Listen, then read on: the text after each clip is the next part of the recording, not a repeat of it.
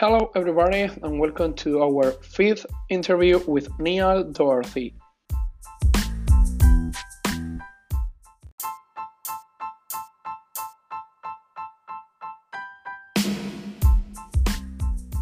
In this interview, Neil talked with us about his experience like remote worker and digital nomad. My name is Niall Doherty from Disrupting the Rabblement. Okay, Neil, what is your opinion about the remote work world? The remote work world. I love it because I'm all about freedom.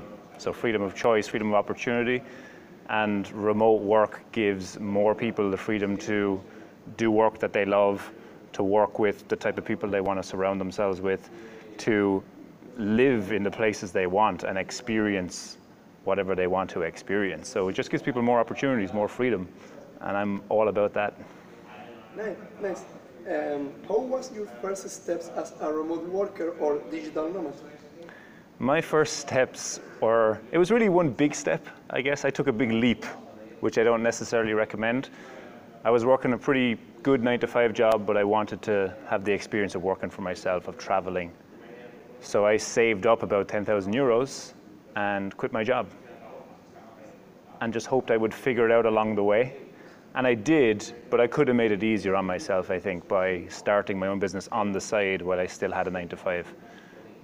That would have been an easier transition, a smoother transition, rather than, oh no, now I got to figure this out as fast as possible. In your opinion, what was more complicated when you started to work as a remote worker or digital nomad? What was the most complicated thing? Yeah. The most complicated thing.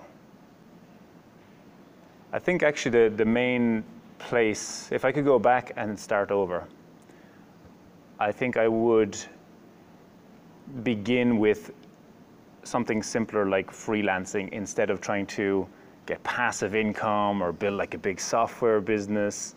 It really is a progression. And I assumed going into it, I'd seen these people online that were writing ebooks and making thousands of dollars a month. I was like, I should be able to do that. And of course, not that easy, right? So if I was to go back, I would start smaller. I would just get some freelance income rolling, because my whole first year working for myself was in a way wasted because I was trying to build like passive income streams. And that to me, I realize now, is like a more advanced type of online business. And so when you just start off trying to do that, you really make things difficult on yourself, and it's just hard to generate some income. And that's really what it's all about in the first few months, few years, is just figuring out a way to make money consistently to pay your bills. And then once you can do that, you increase your earnings, you reduce your hours, and then you have free time to work on passive income streams or a passion-based business. But yeah, if I could go back and give myself any advice, it would be that first year, just focus on the most reliable ways to get income flowing, and then that will free you up to do more creative or riskier work later. Nice. A lot of people say, I am a remote worker or digital nomad for freedom, flexibility, or family matters. So why did you choose remote work lifestyle?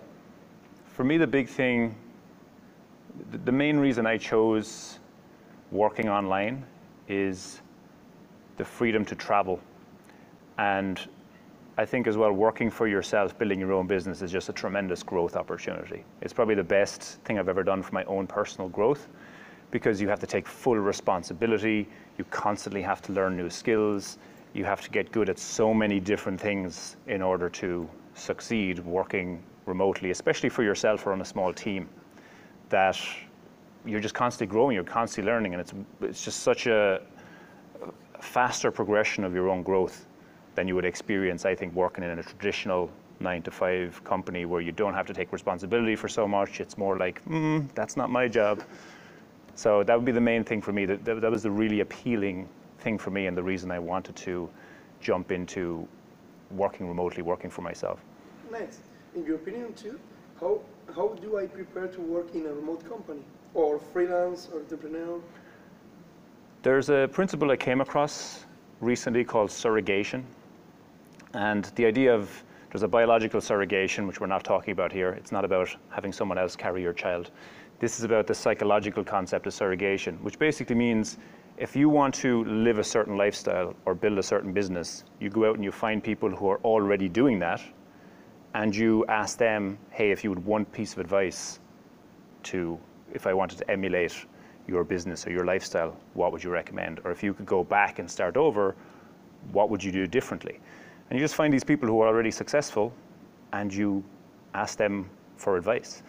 And it's strange how many people don't do that.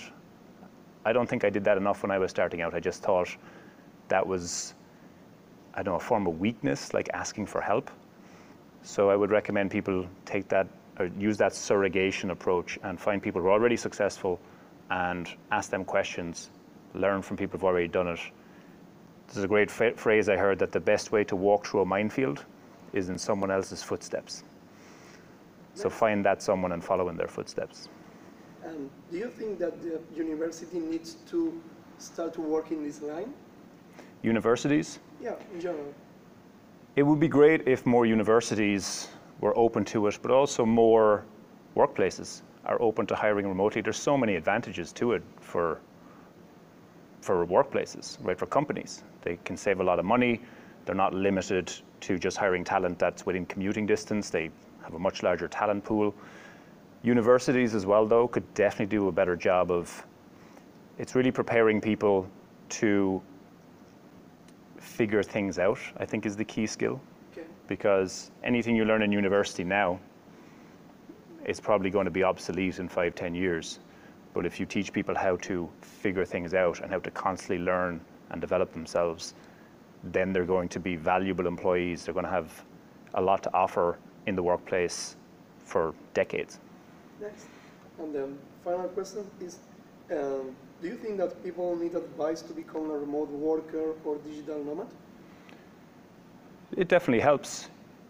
I think there's certain people who they start off to become a remote worker or digital nomad, and you can just tell they're going to succeed, right? They're going to get there eventually. So it's really just a matter of how can they speed up that process.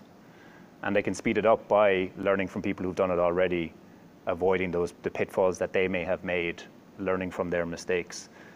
There's other people who just aren't really suited to it. And no matter how hard they try, it's going to be difficult for them. But yeah, I think advice in general, whether it's learning from someone to help you speed it up, or talking to all these people and you kind of figure out faster that maybe this isn't for me, Okay. it's definitely going to help. Nice. Oh, good. Yeah. Thanks All a right. lot. Thank you.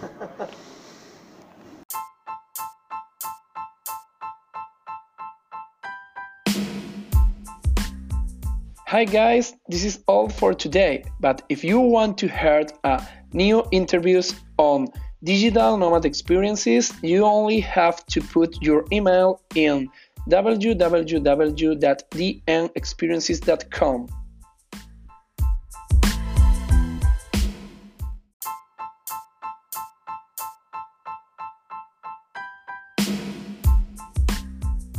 Thanks a lot for listening and see you on the next time.